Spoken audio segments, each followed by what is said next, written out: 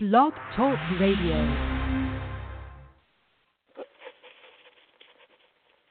It's May 5th, 2018. Hello and welcome to Workin for a Livin radio show, where progressives for change present opinions that matter. Tonight we're joined by co-host Jeff Brown, and I'm your moderator, Leroy McKnight. Please remember, good leadership is never about power and control, but rather for the honor and the privilege of serving the members in the interest of the membership. Okay, announcements. First announcement, Team Workin for a Livin supports Medicare for everyone in the United States. Announcement 2, we reiterate that workers at the moving company Two Men and a Truck based in Lansing, Michigan have announced their drive to join the Teamsters. Best of luck to all of you in this endeavor. Announcement 3, May-Day rallies around the nation were a resounding success, and the world actually. Announcement 4, the fire that occurred this past week at an Eaton Rapids, Michigan magnesium plant where 2 were injured. Those 2 are reported to be recovering, and the plant officials have given no cause for the fire. Announcement number 5, a member was injured at the Flat Rock Assembly Plant, otherwise known as FRAP. No word on their condition at this writing. We may have an update during the show. Announcement 6, sadly, Honeywell plans to cut health care for 4,700 retirees. You know, I want to take a second and let everybody know that corporations have a Me Too clause in all of their stuff. So let's keep an eye out for this sort of thing. And let's see what we can do to try and help those Honeywell retirees. 4,700 people, men and women, members of the UAW, are losing their health care. And countless others have been written out of health care programs in retirement. And we allowed that to happen in 2007, continue in 10, continue in 13 and 15, and on and on and on between the constitutional conventions and the bargaining agreements, bargaining conventions. We've allowed this to occur, and it's time for it to stop. And there's only one way for it to stop, and that's get rid of the people who allowed it to occur. Those that allowed it to occur have got to be replaced. Announcement number 7, or it's going to continue, brothers and sisters. I mean, it's that simple. If you want it to continue, keep putting the same damn people back in there. Announcement number 7. Cinco de Mayo was a wonderful celebration around North America yesterday. A lot of fun was had. I was able to meet with and see a lot of friends and talk with a lot of friends myself, as I am very involved in the local Hispanic community and have been for decades. It was nice to see everybody that I was able to see.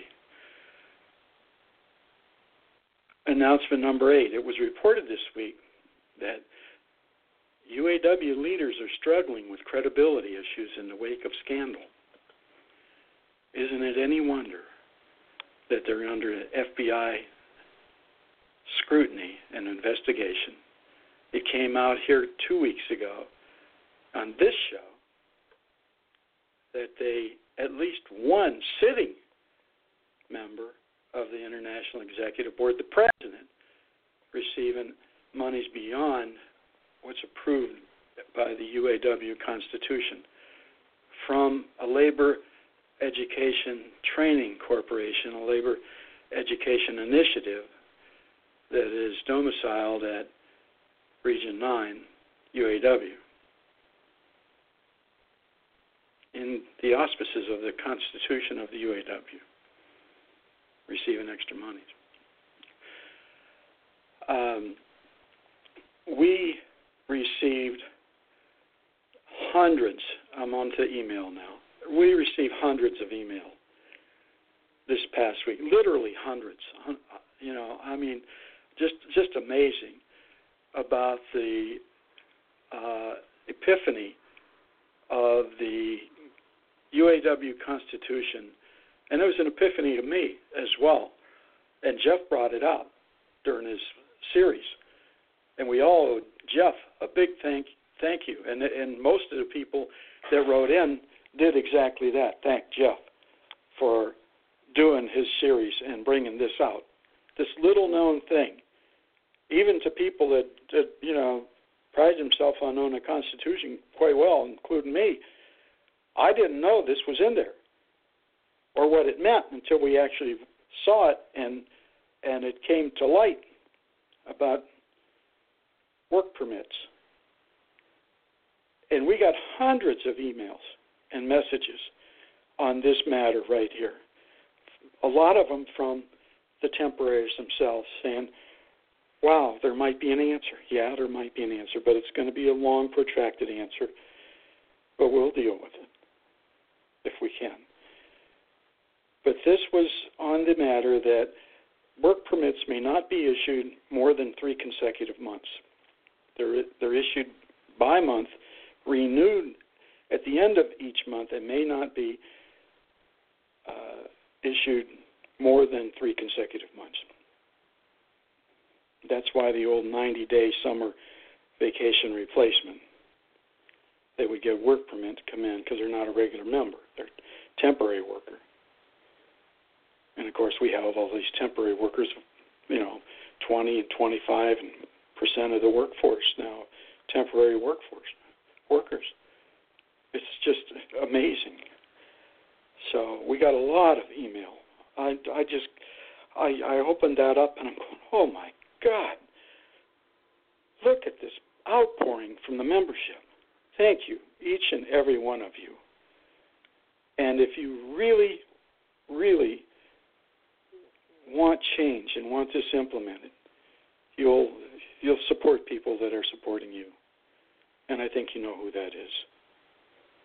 So thanks to those. I want to do the quote, and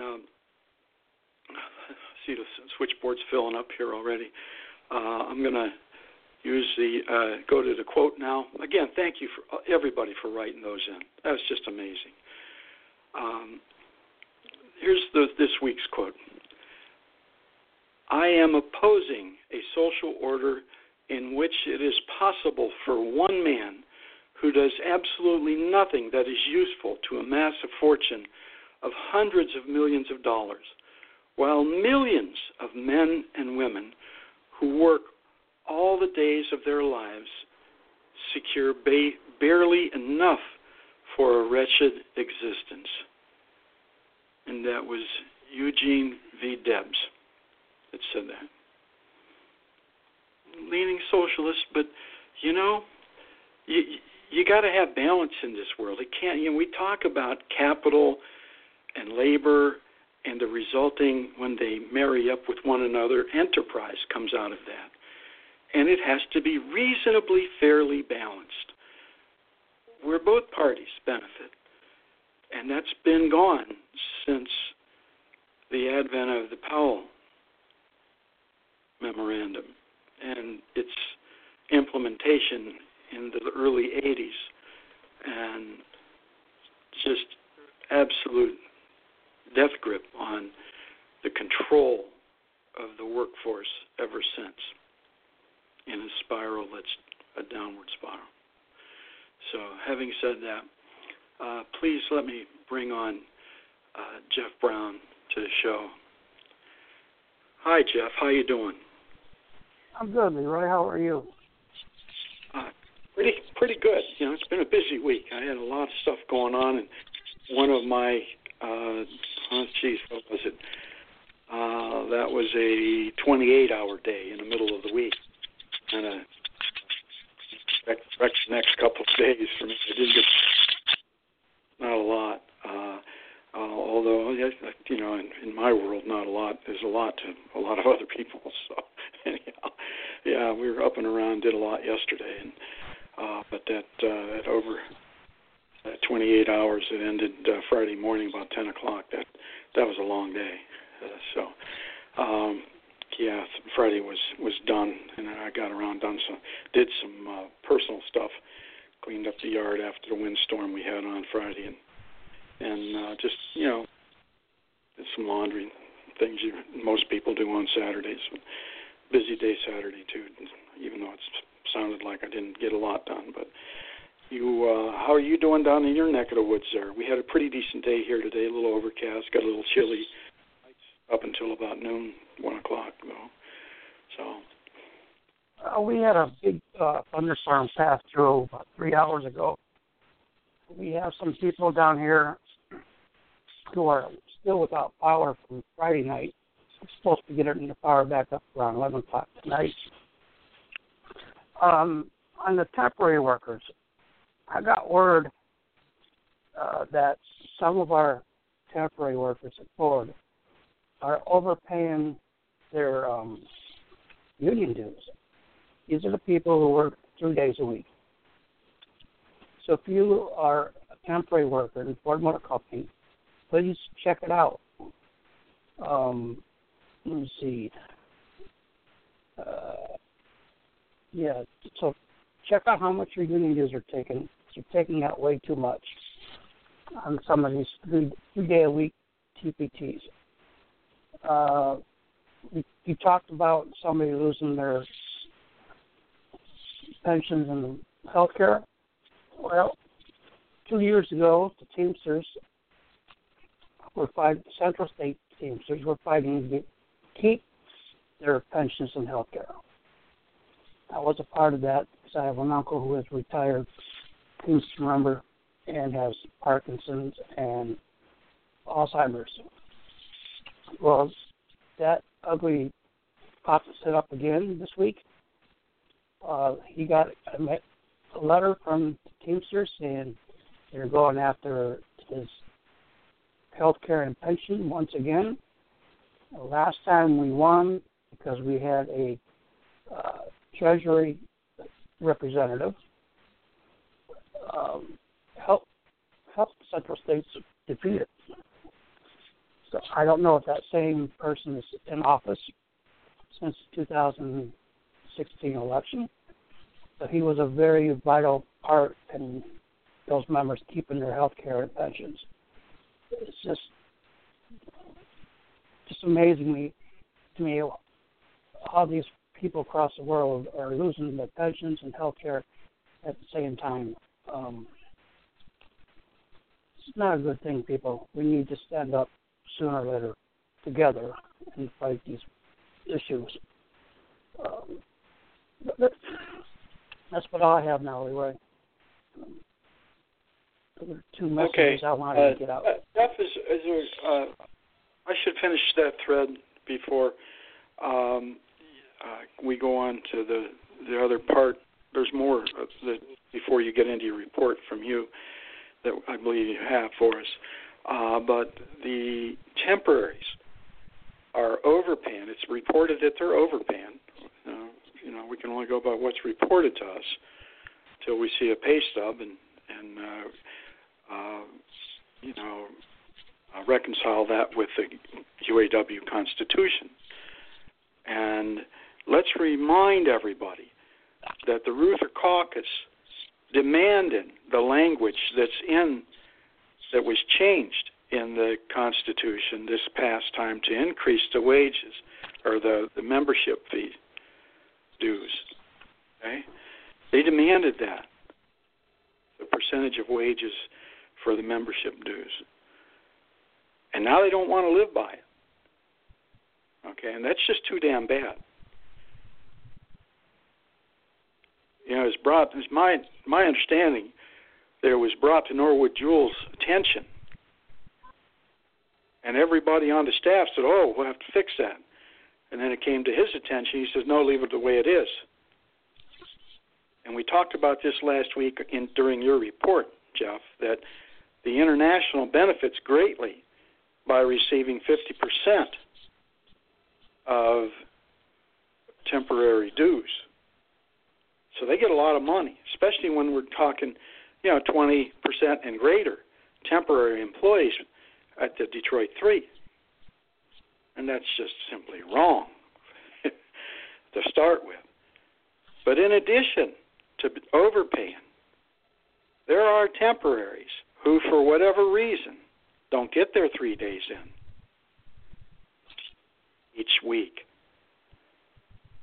And then they don't get their 40 hours in during the month. You see, you have to work 40 hours during the month as a UAW member in order to pay dues. And if you don't work 40 hours, you don't have to pay dues. But the corporations conveniently are oftentimes taking dues out even though you didn't work 40 hours. And then, if you don't catch it, it stays.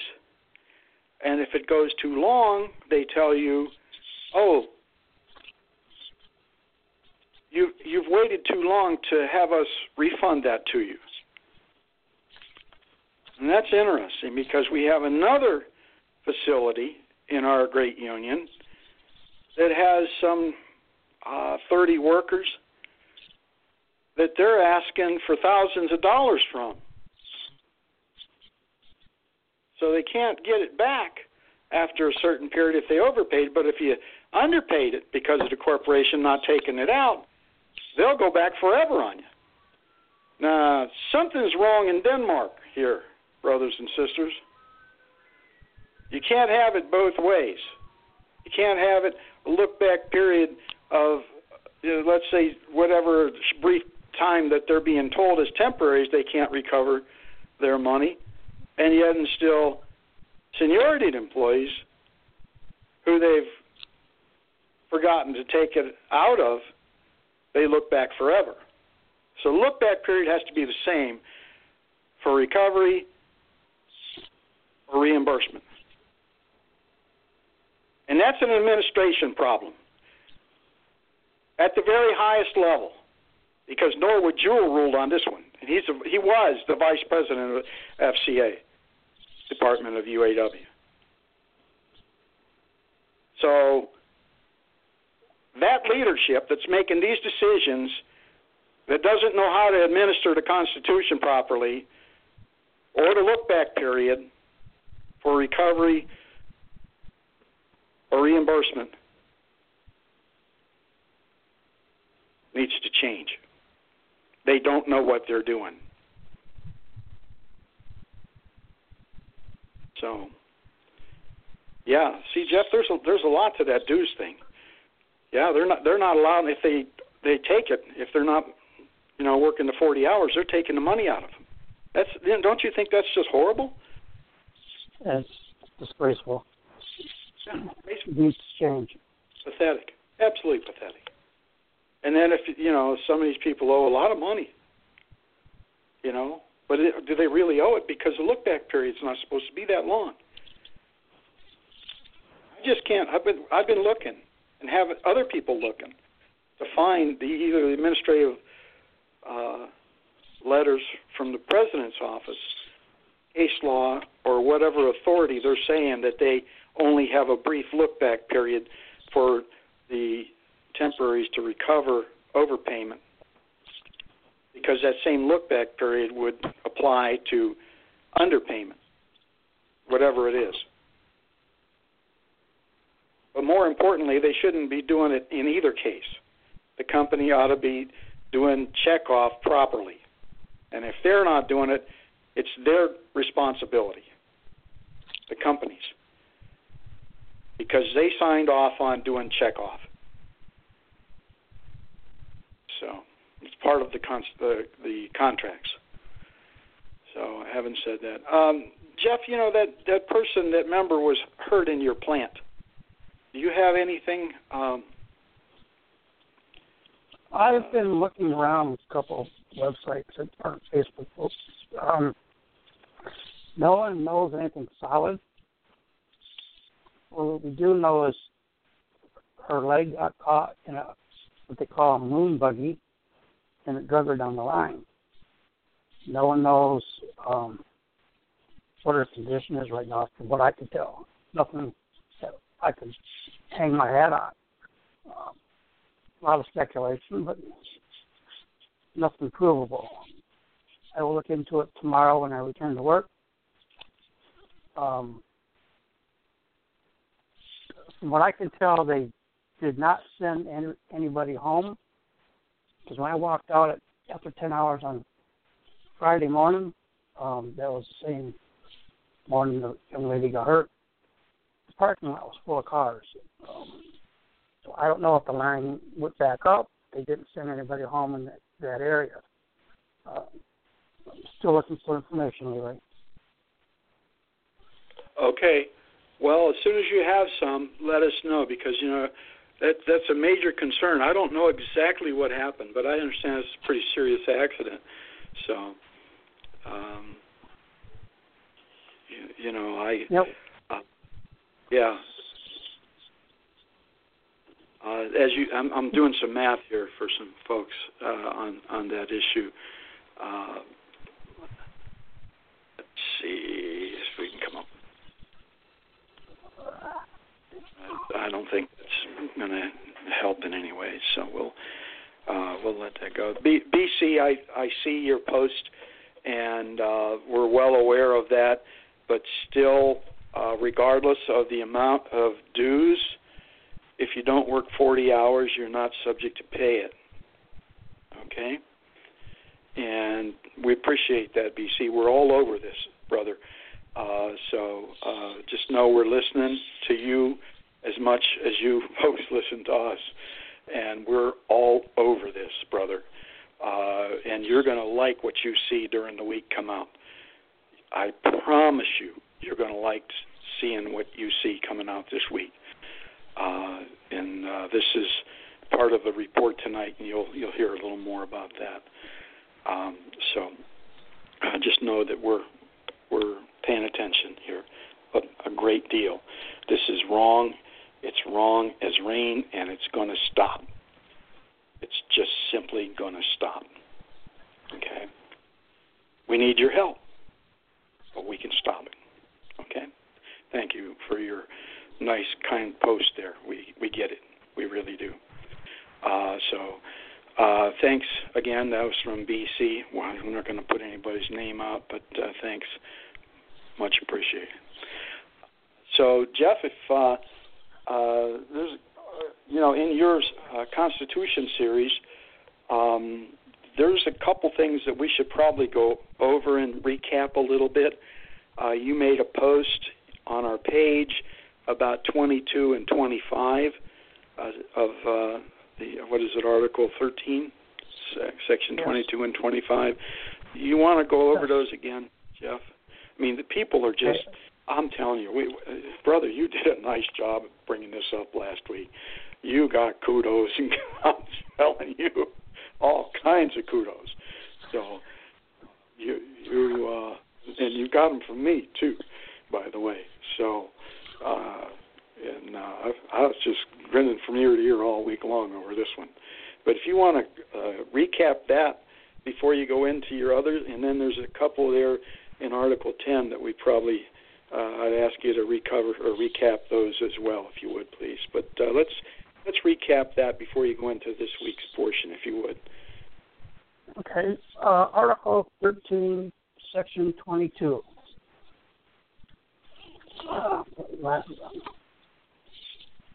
The International Secretary-Treasurer shall issue a standard work permit card shall be furnished to local unions at cost.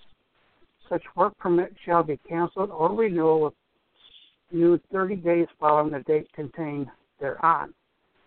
The charge for such each work permit or renewal by the local union shall be not less than the amount of the monthly dues set by the local union, 1/2 of which shall be paid to the international union.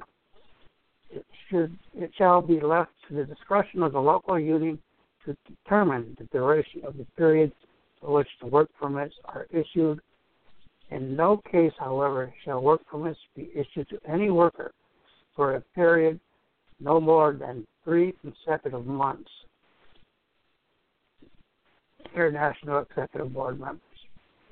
That's 22. Right. Okay, well, everybody keep that in mind now. It's a work permit, Okay, that's a work permit card. It's issued to people other than seniority members. Okay? Those are for those of us old enough to remember summertime replacement help, that would start at the end of the college year. Maybe they'd take a couple of weeks, themselves vacation, and then they'd start in the plant or the facility and work their 90 days, 3 months, if you would, on into just before Labor Day or week after Labor Day. Sometimes they would come in staggered. Some would start as soon as the spring break started, the end of their semester, and they'd leave a little early in mid-August or so. Others would start later and then finish up right after Labor Day. But in no case more than 90 days. Or I think it's actually they can get 92 days, but three consecutive months. So, and that would start from the date that they began, 3 consecutive months from that day. So, having said that, that's something to keep in mind. That's language in the Constitution that applies to all people receiving a work permit. And a work permit, as we understand it, is a document. And in case you missed last week, especially, we're going over this for you, is a document, a membership card that gives you, not you, but a member, or it gives a person, I want to be clear with this, gives a person the right to work in our plant alongside of regular members for a period of no longer than 3 consecutive months. Interesting stuff, huh? Okay. Now, just keep that one in mind as we go, and Jeff covers Section 25 now. Go ahead, Jeff. Section 25. The International Executive Board member shall examine all contracts negotiated with his or her region before they are signed and submitted them to the International Executive Board with his or her recommendation. Negotiation disputes with the bargaining committees, however possible, act to obtain affordable legislation for labor and work for the general welfare of the membership. I can tell you there's a couple plans out there. Mine is one of them that still does not have a 2015 local agreement. Word on the floor is that the International went down to the plant, talked to the HR department, and told them not to negotiate with our current chairman. That's just what I've heard through the grapevine. But for this time, 2 years, something's gone awry in negotiations. Mm-hmm. So I got you right. I believe it was Gettelfinger that said, and Bob King concurred, that they said they see no need in the future for local agreements. And quite frankly, that violates federal law that says the local, and I think we had this issue come up a couple of weeks ago, and I know it came up about a year and a half ago at your local, whereby the local union elects, and I put this out in a it was a JPEG, but I copied it off of the federal law. The local union elects officials, and they are the exclusive bargaining agent for the local union. Period. End of story. Nothing can be negotiated. We brought that out during the Lordstown issue. The International has no authority to negotiate on behalf of the local union by and through itself. Everything originates at the local union. Everything. And everything inside a local union originates by and through the membership and must be ratified by and through the membership. Now we've come up with these recent things in the last three decades, memorandum of understanding, and that seems to circumvent a lot of the approval rates and authorities from the local union membership. But just remember that chairperson is always held account, in one way or another. Okay, so keep that in mind. You're not hearing, by the way, you're not hearing this from the other people raising their hand wanting to lead you, by the way. Okay? They're just not into this. It's just not part of who they are. And here it is. Jeff is a long time negotiating, bargaining member. I have experience in every position except a couple of standing committees. I wasn't on the Women's Committee, wasn't on Community Services. I was on Community Action, chaired it, and rose to CAP coordinator for a region. So just as, we're saying some of these things. Now, having said all of that the local union must negotiate these things because the international can't. But Section 25 is real clear in the Constitution. Let's stay with that. Okay? The International Executive Board approves everything, every contract. And if a contract occurs inside of a region International Executive Board member has to give a written, before they're signed, give a written recommendation to the International Executive Board for its approval. Okay? Keep that in mind as you sort of intertwine that with Section 22. And I guarantee you are going to like next week. I guarantee you're going to like next week. So, having said that, there's a couple other sections that I covered, and brother posted, and I commented on his post. Dear friend and dear brother, and I think that was Section 10. As I recall, maybe it was Section 12. No, Section 10 has to do with a number of things. Sections. Do you want to go over these again, Jeff? Do you remember what they are? Are we talking about Article 15 still? No, this is we're back in Article 10 now. Article 10. Mm-hmm. Article 10, I think it's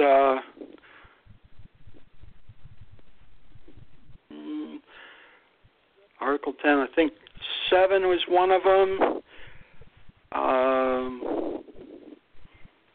8 doesn't apply that I know of. 9 would apply.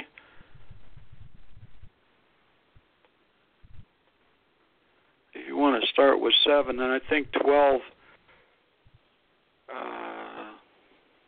is the one we're looking for as well. So. Okay, Section 7. No member of any local union shall be eligible to hold any elective or appointed position in this international union or any local union in this international union if he, she is a member or a subservient to a political organization such as the communist, fascist, or Nazi organizations which owes its alliance to any government other than the United States or Canada, directly or indirectly. That's 7. Okay, that says directly or indirectly, right? That's correct. Okay. That's okay. correct. Okay. And then 9 is I don't believe that 8, although 8 could. You want to go over 8 too? Just these are some reasons why people can't be members or be elected office. Okay. 8 would be a good one. 8.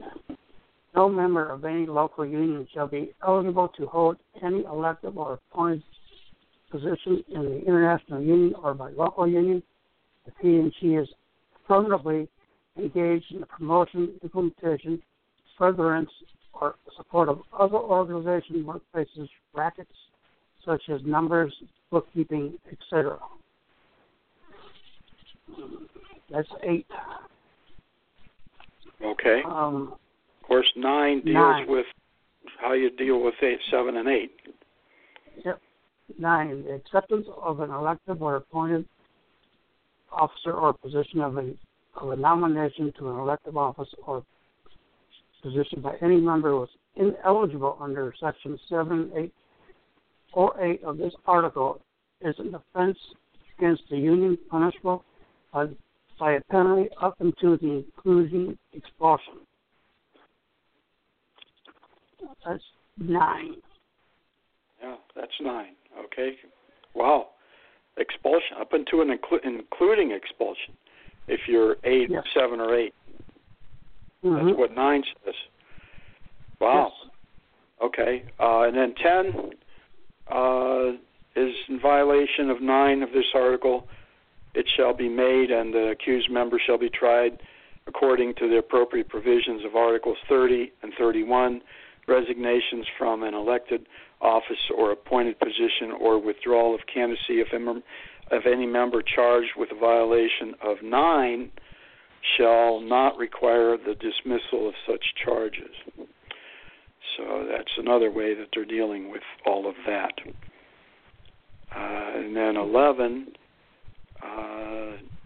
upon conviction of a member by a trial committee of a local union or by international union trial committee of violation of Section 9 of this article, any elective or appointed office or position then held by such member shall be automatically vacated regardless of any other penalty imposed. Okay, that's 11 and how that deals with Article 30 and 31 that as well. I'm sorry, that deals with Article 9, and of course then 10 deals with that, Articles 31 and 39 as that flows through. And then Section 12, you want to read that down to about where the read it down a little farther if you want, Jeff. So you can close out where you think it's appropriate. You don't have to go to the whole thing, but it's worth reading a little bit of that, if you would, please. Section 12. No member of any local union shall be eligible to hold or seek any elective or appointed position in the international union or any local union if he or she is firmly engaged in the promotion, implementation, furtherance, or support of any other union or collective bargaining group in the purpose of or attending of subplanning the international or any other subordinate body hereof, as it's recognized a collective bargaining agent. Efforts to decertify the international union or any subordinate body thereof as the recognized collective bargaining agent, or aiding and abetting an employer or another union that organization drives by the UAW become bargaining agents. That's, I think, that will lead off. Okay. So you can't try to supplant the UAW bargaining effort, essentially, and it covers everything: the promotion, implementation, furtherance, support of any other union or collective bargaining group with the purpose or intent of supplanting the international union or subordinate body thereof. So These are all really good things to keep in mind as you talk to your delegates, and we encourage you to talk to your delegates about who they should be voting for or not voting for. We encourage you to do that. And you're going to have reason, more reason, soon to go and do that, to talk to your delegates. And do that in mass, not just go by yourself. Take 3 or 4 of your friends, or 5 or 10 or 20, and you go look that delegate dead in the eye. Tell them in no uncertain terms, if you do this, life's going to be miserable when you come back from that convention. And you say it like you mean it, and they'll get it. They'll get it. Loud and clear. I see the switchboard's filling up even further now. Thank you for everybody coming in and listening this evening. Really appreciate that. I'll wait for Jeff to get a little glass of water so he can finish this week's part of his constitutional series. And if it's anything like last week's, holy cow, Jeff! There's only 5 sections in this Article 14. Hopefully I can get through it.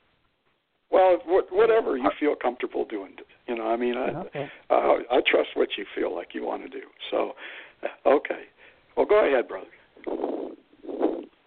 Article 14, International Representatives. Section 1. International representatives or temporary organizers commission shall be approved and signed by the international president and shall be countersigned by the international secretary-treasurer and be subject to the approval of the International Executive Board. Section 2.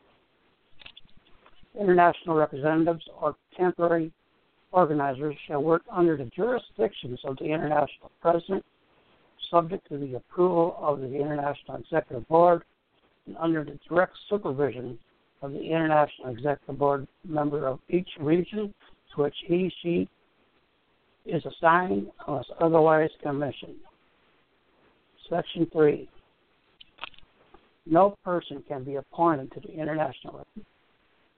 international representative unless she is a member in continuous good standing of the International Union for a period of 1 year.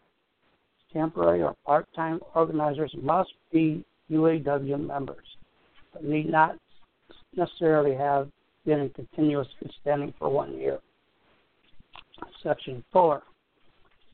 Appointed international representatives or temporary organizers may be removed by the international president, subject to the approval of the International Executive Board. Section 5. The international representative or temporary organizer shall not, while holding such position, be eligible as a candidate for or hold any elected office or position in a local union. But an elected official may be appointed to act as an international representative or temporary organizer on a part-time basis for parts of the day or for full days not to exceed 180 days in any calendar year. An international representative or temporary organizer shall be eligible as a candidate for an elective office in the International Union. That's it. That's the 5 sections in Article 14. Okay. Do you have any comments on that, Jeff? Beyond what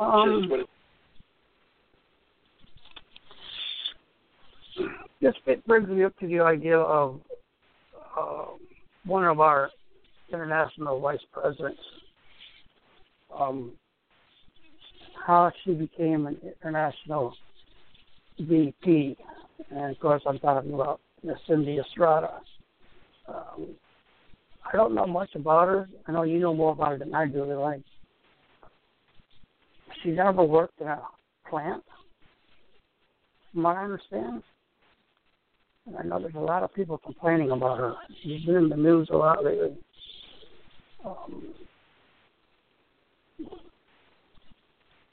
Nothing I can think of. Okay. All right. Well, it's true that she's been in the press a lot lately.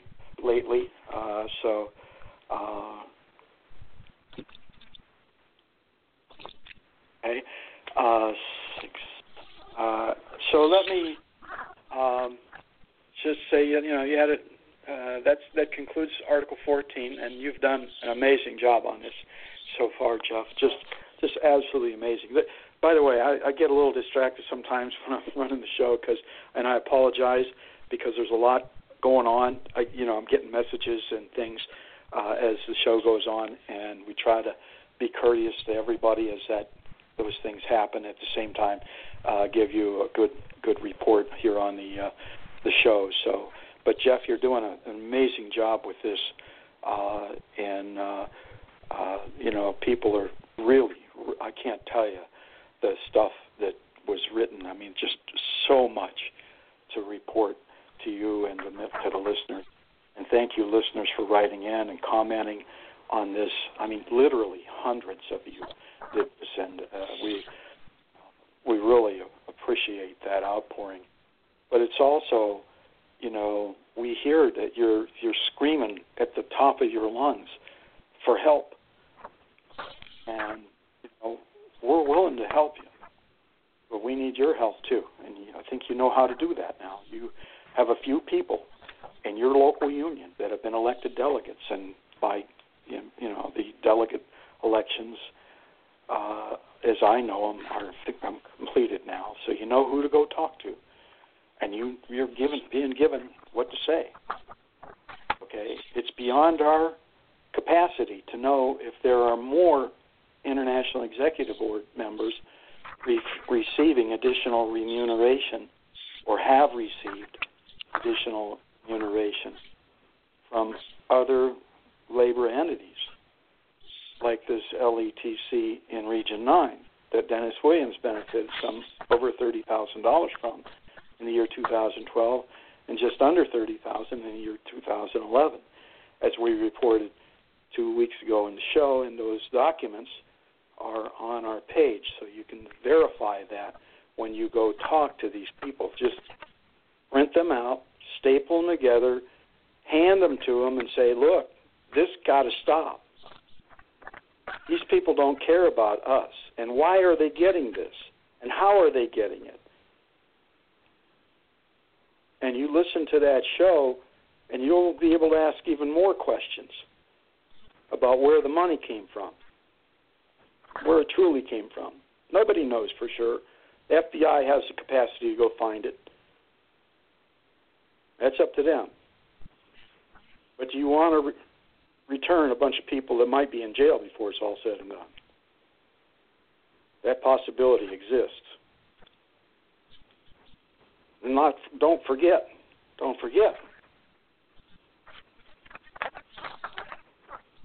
The International UAW stuck up for a confirmed barred member who was a convicted narcotics felon over 3 good members trying to keep our union free from corruption in violation of federal laws. From federal laws, violation of federal law. So there's a lot going on at their level that's not real pretty or good that we can point to. We talked about earlier. We talked about Article 30 and 31. I can't think of anybody right now that's more familiar with Article 31 than Jeff Brown. And things that can be done to a good member just for trying to do the right thing, and upheld by the International Union. Public Review Board looked at international representatives and their legal staff and asked them, admonished them, you're running this union and you allowed this to happen. He said that in disgust. of the people running the union. And these are well-established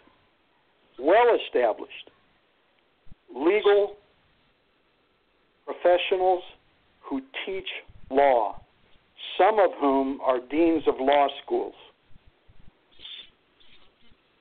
Last I looked them up, they were all deans of law schools, but it might have changed one or two since I looked them up. No, they're still deans of law schools. I checked it out. All four of them are deans of law schools. Thank you, Jeff. Yeah. It's worth reading that document that they had before them to come to that conclusion. I shouldn't say that document, those series of documents that led them to that conclusion. So, anything else on your report, Jeff? I mean, the Constitution is an amazing thing, and you're doing such a good job. Do you have anything else on your end there? No, I don't. They're right. Okay. Well, for my report, I want to talk about a couple of things. Cindy Estrada's been in the plants, reportedly into plants recently. I'm not hearing the others so much into plants, but she has been. She's had a town hall meeting last fall at Local 774. Yeah. And she didn't show up. She sent staff and regional directors and international staff from her office, but she didn't show. She went through there a week or so ago, walked through the plant itself. And that was an interesting makeup of who she walked with. There's 3 delegates, and she walked with all 3 of the delegates to the Constitutional Convention, side by side. Again, we don't know if they were on the clock for the company, being paid by the union, or simply no lost time off for union business, which would be okay as long as they weren't being paid. If they're being paid by the company or the union to walk through as she campaigns, it's real questionable as to whether those are dues dollars being used to campaign. Other people will have to talk about that. The other person that was with her was the election committee chair. And there happens to be an election committee appeal at that local union due to the fact that they had campaign literature for those 3 close to the voting polls, those 3 winners.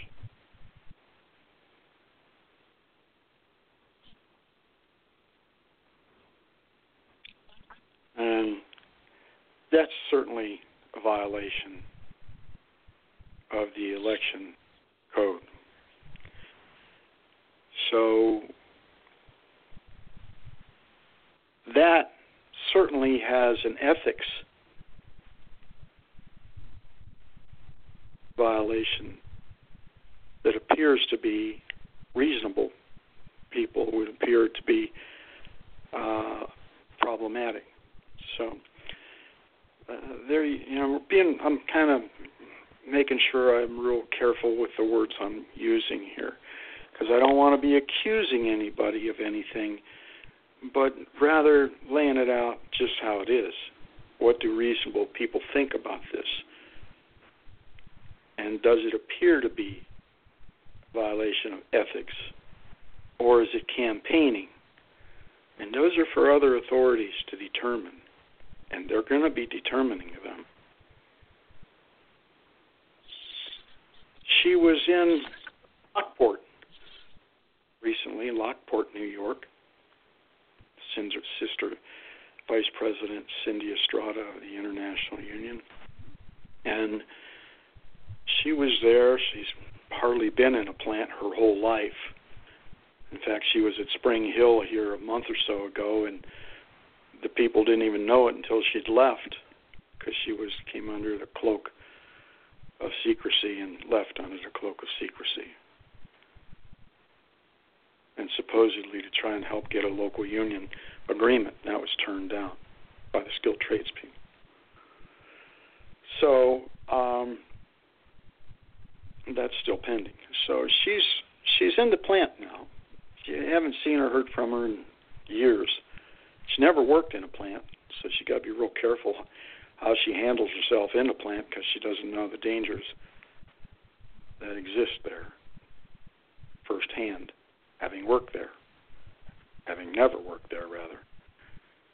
So we know that one plant under her leadership has the bargaining committee doing shift preferences and manpower moves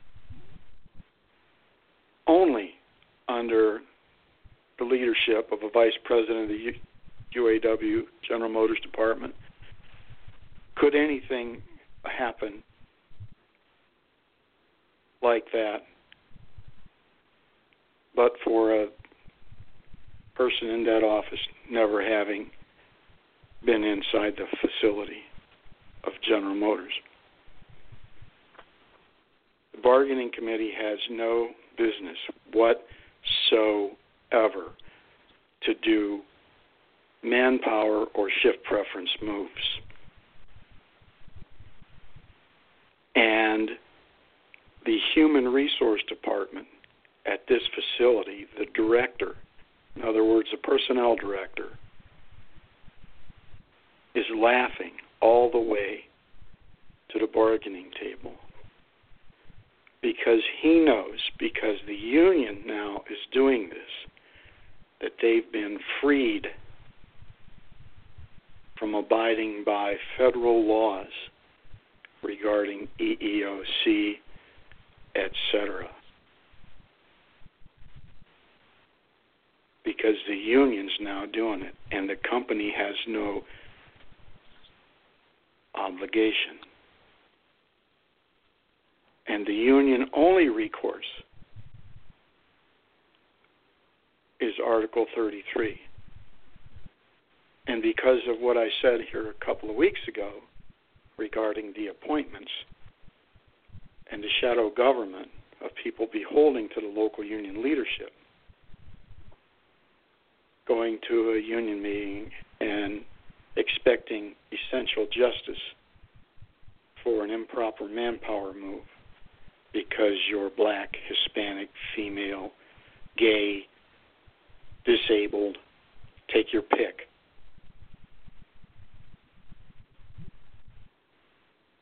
Is next to impossible.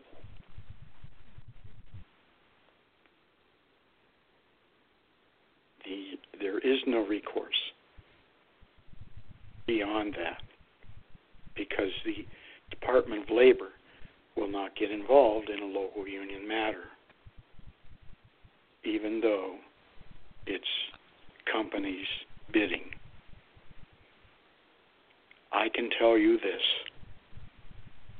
Under a Workin for a Livin administration,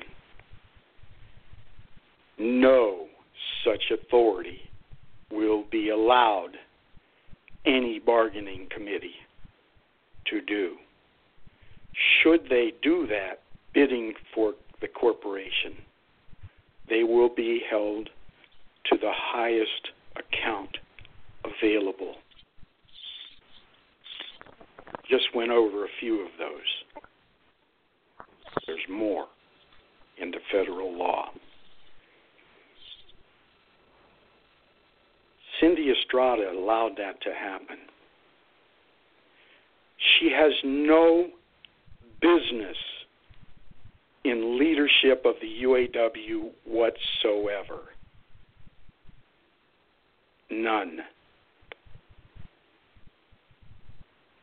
does not understand the business of labor and needs to be removed from that job, elected position.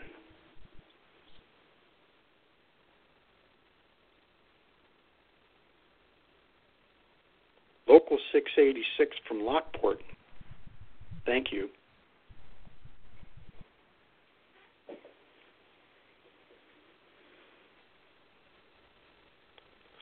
Thank you. Because you posted her resume. You said, look at her bio on your posting for the, and we have it screenshotted, so don't try and change it. Yeah. Okay. Union dues dollars were used to make that posting on your website for the purposes of her campaigning in the plant during this period. Look back within 45 days of the convention. Any reasonable person would say that's campaigning, in our opinion.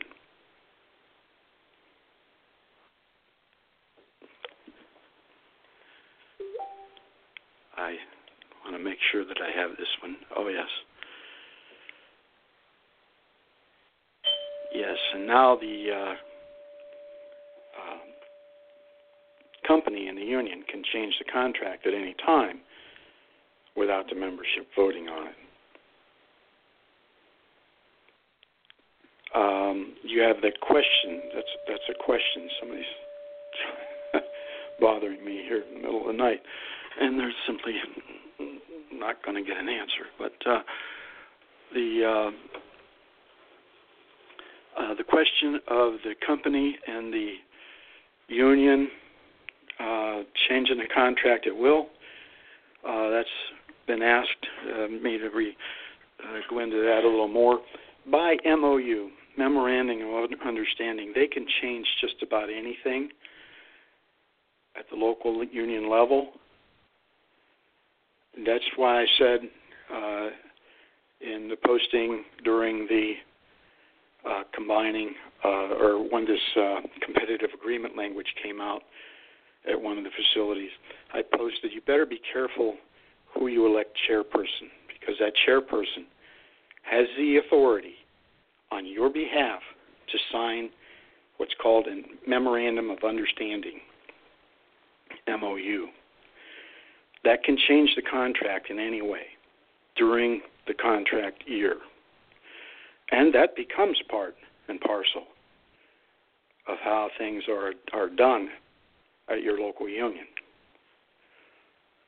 Okay, so I hope that helps that person, Ray. I want to give you at least a little bit of understanding that your question got through to us, and we have third parties filtering all of this stuff, making sure they feed it into us. So much appreciated for all our friends and staff around the nation, and for your question, Ray. I hope that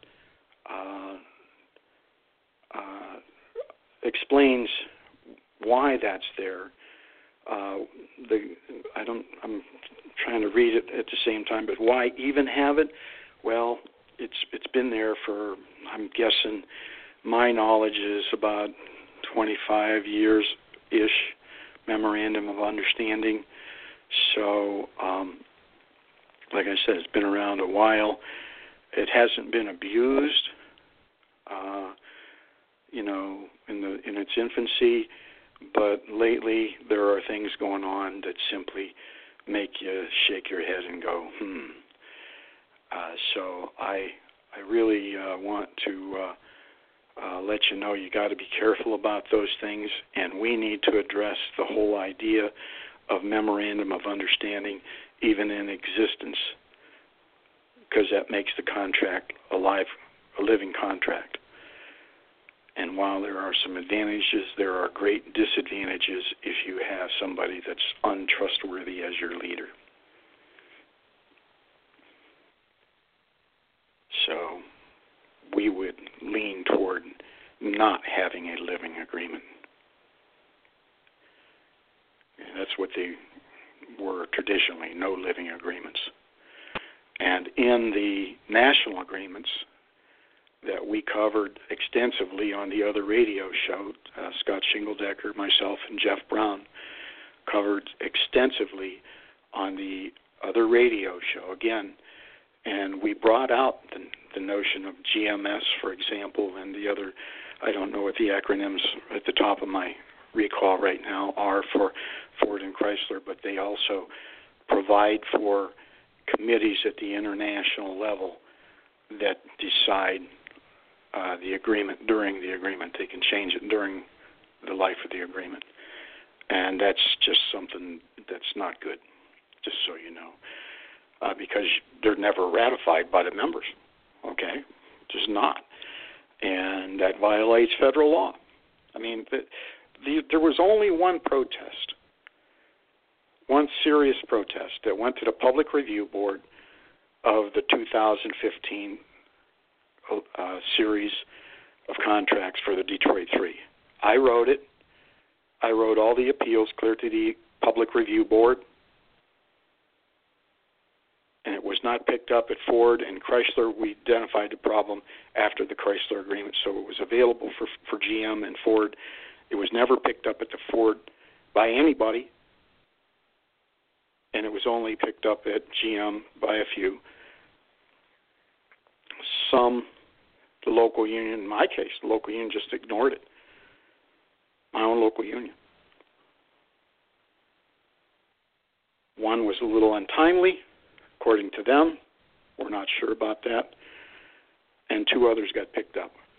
One at 652 and one at 598, local unions. I'm sorry, one at 659 in Flint and one at 598, and I shepherded both of those up and wrote the appeals for one, all of the appeals for one, and assisted in the other one. Public Review Board ruled against us.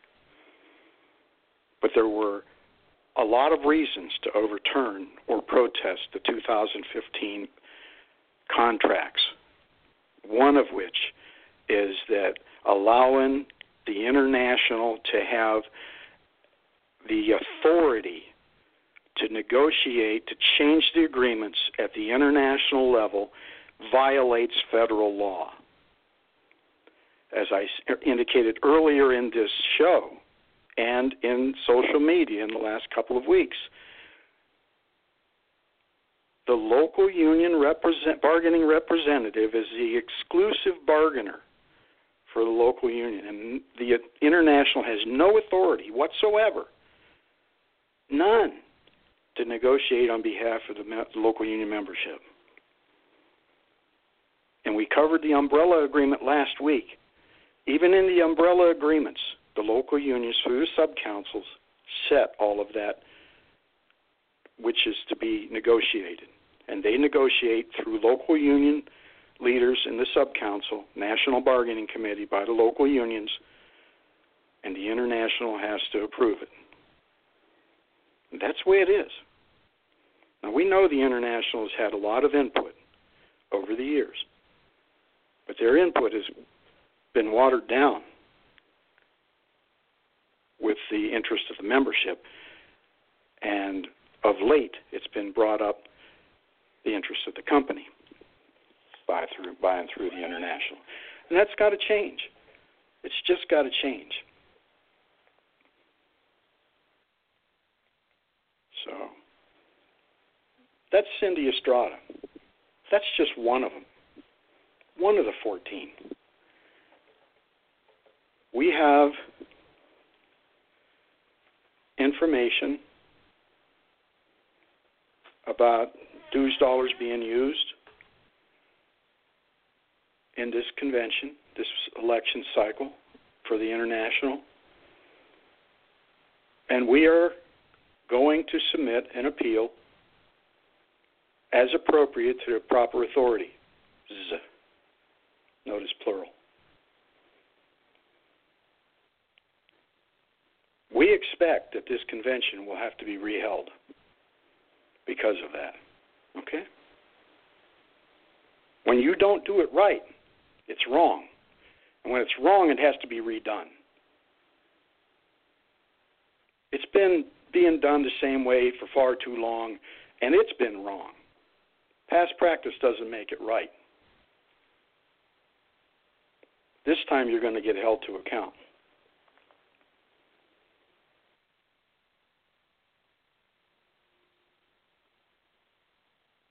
You can't use dues dollars. You want a campaign? Do it the hard way. Raise some money and contact the members, buying through your caucus. Don't use dues dollars or the guise of using dues dollars,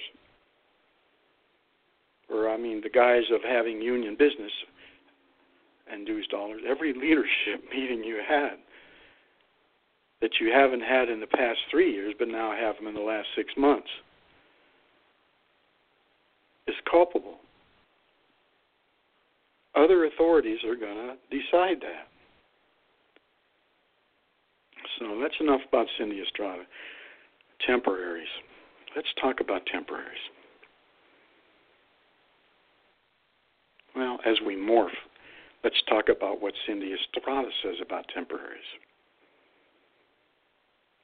She is null, void, and mute and ambivalent to the exploitation of the temporaries.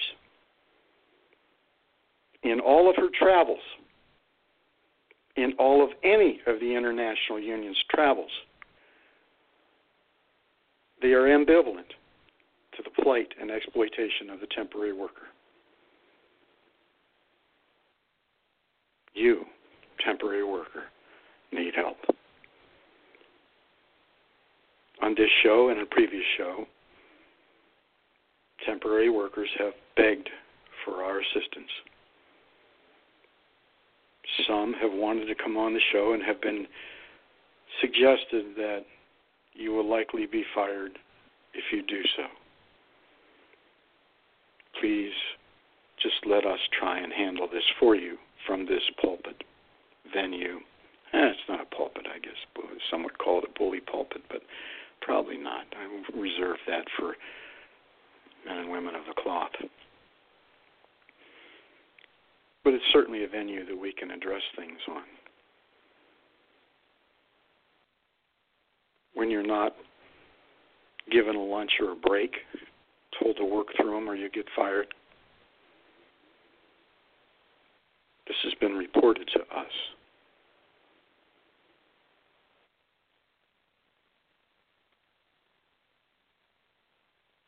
Yeah, work through your lunch or your break. You know, back in the 30s, you had to go wash the boss' window at his home, or you get fired. I think we've fallen just a little bit short of that this time, but not much. The temporaries are being treated like slaves, told to do the worst jobs, and then have that work standard imposed upon the seniority employees after establishing a work standard with a temporary under threat of discharge. It's wrong. It's going to stop. And one reason it's going to stop is because temporaries aren't supposed to be temporary more than 90 days. 92 at the max. We've heard temporaries paying more dues dollars than they're supposed to. That would end under a leadership and administration that actually administered the Constitution properly. We've heard of them not being able to recover overpayments of dues dollars. We know of at least 2 members that have been fired that were temporary for being injured on the job, and to this date still have not been afforded or awarded workers' compensation as appropriate under the law. And this has gone on for 8 months.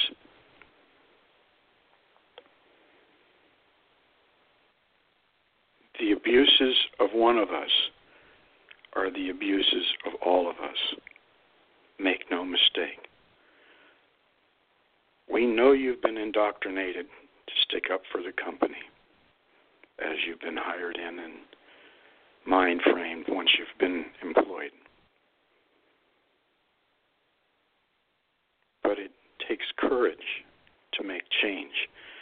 And we ask each and every one of you, temporary, in progression, seniority, legacy, retiree, to stand together. Stand up, be courageous, and enact change for the benefit of our union, you the members, and for all to see inside of our country so that they can too stand up to the corporate abuses currently going on in our country. This needs to stop, and it needs to stop now. And it's up to you. It's up to you. You have 36 days to convince your delegates not to return the Ruther Caucus to leadership. You temporaries have the most to gain by going and telling them en masse. Don't go one at a time. 2, 3, 5, 10, 20 of you. Go look them in the eye. Make them uncomfortable.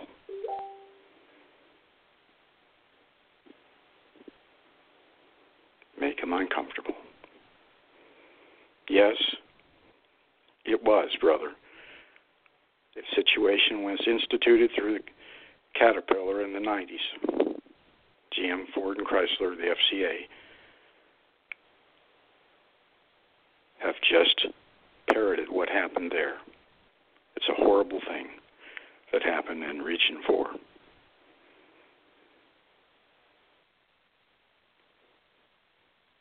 As he says, the breeding ground for greed is where we all are now, and this needs to stop. Just know that you have the ear of this show as well. As you have comments, we'll try and get them out there. It's true, what you just said, brother. Thank you for that, Robert. We won't use your last name. Lots and lots of input through the week and during the show.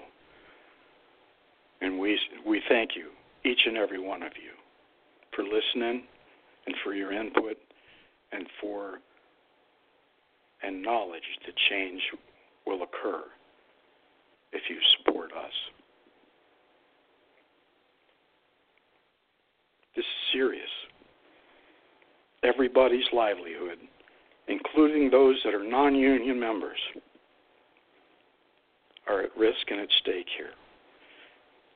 We can't live another 4 years like this.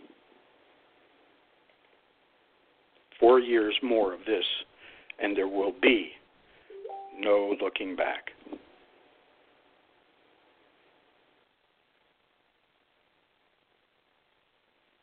Here's one for you. We Skilled Trades voted no, and they're still forcing it on us. I don't know what the answer is.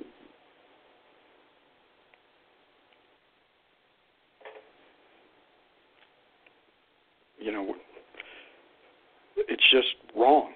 It's just wrong. You know, and when you have leadership that's tainted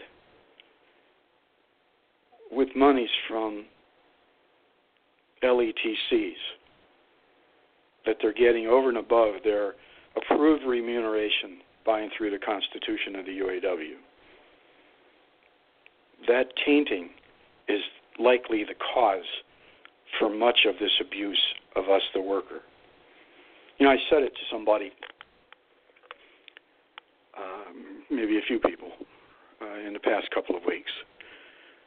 leadership, corporate, union, government, has come to one thing, and it's all the same.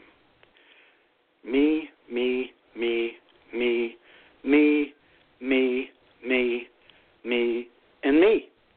What's in it for me? What can I get out of this system? What can I steal before it collapses? Under Tytler's 8 cycles of democracy, this is the 7.5 cycle where they steal as much as they can before collapse. And hopefully we're not going to see collapse, but, you know, it's going on like it's going to. It's like the last part of the 7th cycle, and that's posted on our page, Cycles of Democracy, posted on our .com. We'll get it up there again for you. I'll repost it on this post, or this show here. I'll repost it for you. And this whole me stuff, I mean, how much can I get to my pension fund through the Executive Suite Pension Fund, through the Dead Peasants Insurance? How much extra can I get from an LETC as a union officer? How many? I'm limited as a corporate, as a government elected official from receiving money, but how much can my kids get? Take a look at the kids of all the Congress people and see all the stuff that they're getting. There's not a senator that's sitting that's not a millionaire. And then look at their kids all of a sudden being given partnerships in major real estate entities that are virtually untrackable unless you know some inside baseball. Grant monies given to friends. You know, they talk about line item veto. Some of these line items you really got to look at. Friends getting hundreds of thousands of dollars. You know, friends, right? So the me leadership has to end in our country. We need people that care about Main Street America, not Wall Street America. Wall Street's important, but Main Street is more important. Not equally, it's more important. Because without Main Street, without men and women making proper wages, it's all for naught. It's just not even worth anything if we don't have men and women in America making decent money. It's called velocity of money, and it's been going down since 2000 on a 45-degree angle, and it's near a bad position. It needs to stop now. And these concessions brought upon, let's do a subsystems and put 200 people here and 200 people over there, making half of what they're supposed to make. That is not going to help velocity of money.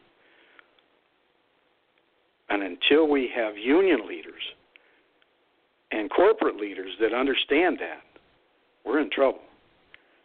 And it's up to us as union leaders to hold them to account and educate corporate leaders on the error of their ways.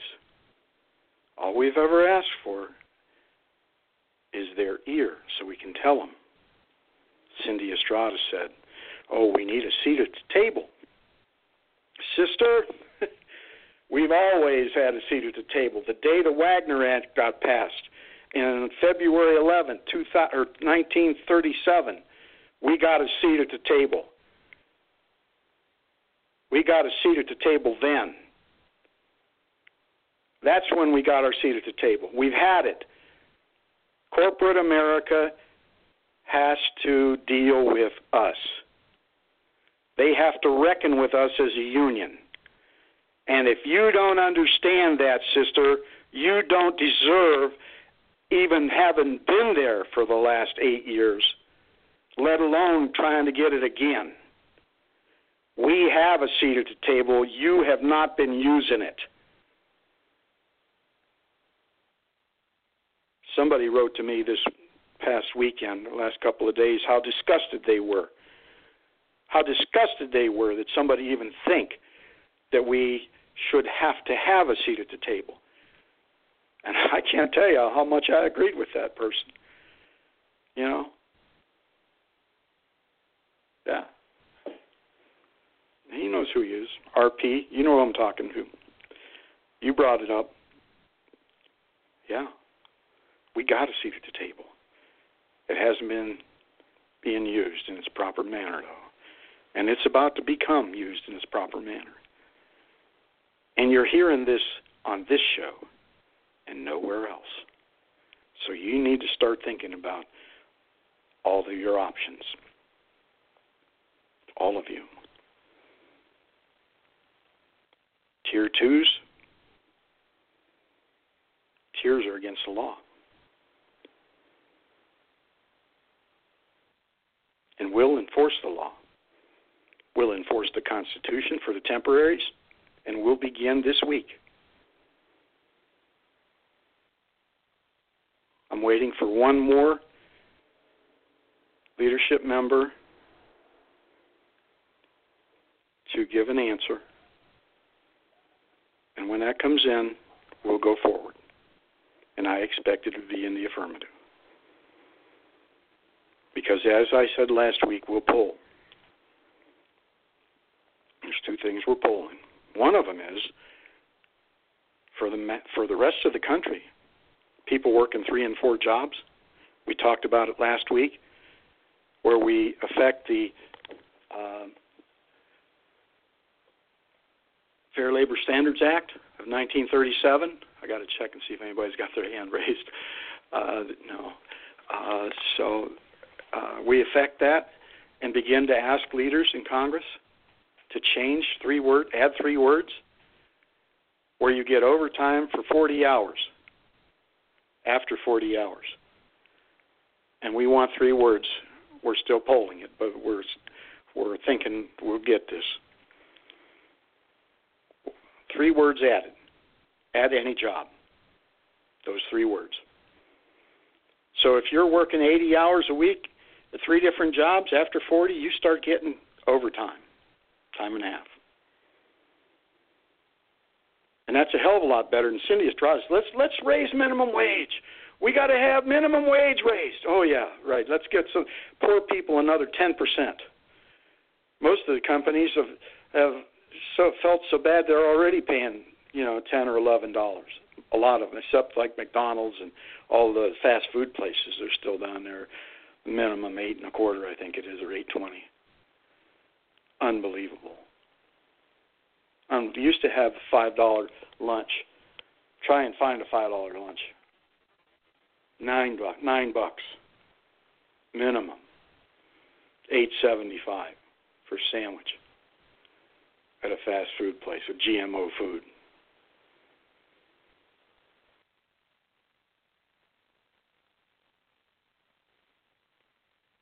Minimum wage going up isn't the answer. Let's stop this needing to work 3 and 4 jobs. Overtime for anything over 40 hours at any job will end that. It'll effectively give them about a 25% raise, not a 10% raise like Cindy Estrada wants. Let's start wrapping our head around overtime after 40 hours at any job. You heard that here first. Creative union leadership happens on Working for a Living. Nowhere else that we can determine.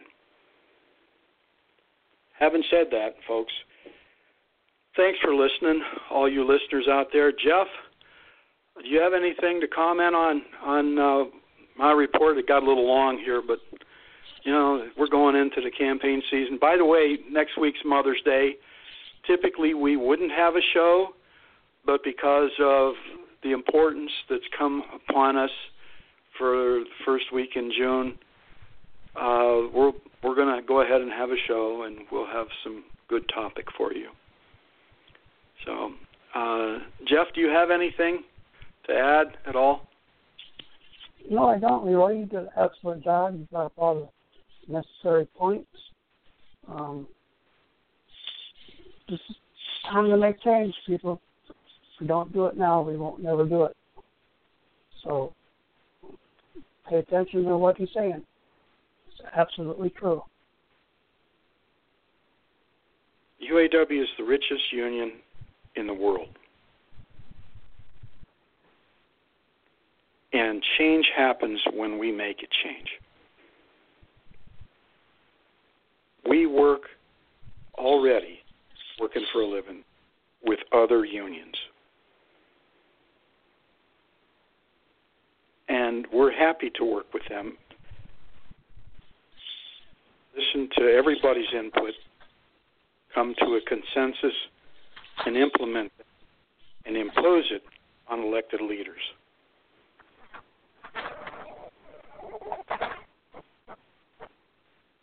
It's important that we work with the other unions. But because of the command of money that our UAW has, we have larger impact on the overall union presence than most other unions. There are larger unions with your, like Ask Me, for example, and we support them. They're in a hell of a battle right now over this Janus versus Ask Me. It's at the Supreme Court. I haven't seen anything new on that yet. This is horrible. We start seeing some of these decisions coming out real soon. So,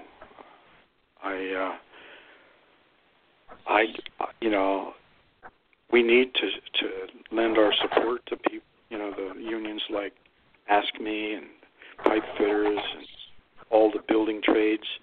We all need better livelihood and more secure pensions and retirement. The market's up 300%. That's just not for our retirement packages. That's for everybody else's retirement packages. And they're talking about taking pensions away again. Why? Who stole the money? So just these are questions that nobody's been asking. You're hearing them here. So, Jeff, if you don't have anything else, then I guess we'll close her down for tonight. We've gotten, hour and 90 minutes, or hour and 30 minutes, a 90-minute show, so 93 minutes now. You have anything else, brother? No, I don't. Okay, thanks to all our listeners around the world. There are many. Thanks to our friends and listeners in Mexico and in Canada. Thanks to all of our union and non-union listeners across the United States, especially our own union, local unions, and the international staff that still care about our union. There are many, and lots of them are in disgust with what's going on. We know that. We know held to some measure regarding all of this, but we also know that you give us our deference too, and thank you for that. People smell blood in the water, and they're not wanting to get crossways with the wrong party. And we're compassionate here. We understand those people that have been held to account and scared to death about getting involved. We do understand it. So having said that, listeners, stay safe. We've had some accidents here in the last week. Please be careful at work. It's important. It's important for your family, for you, your friends. Stay safe. Have a good week, and we'll see you next Sunday. Thanks. Good night, everybody. Thanks, everybody. Good night, everyone. Good night, Jeff. Good night.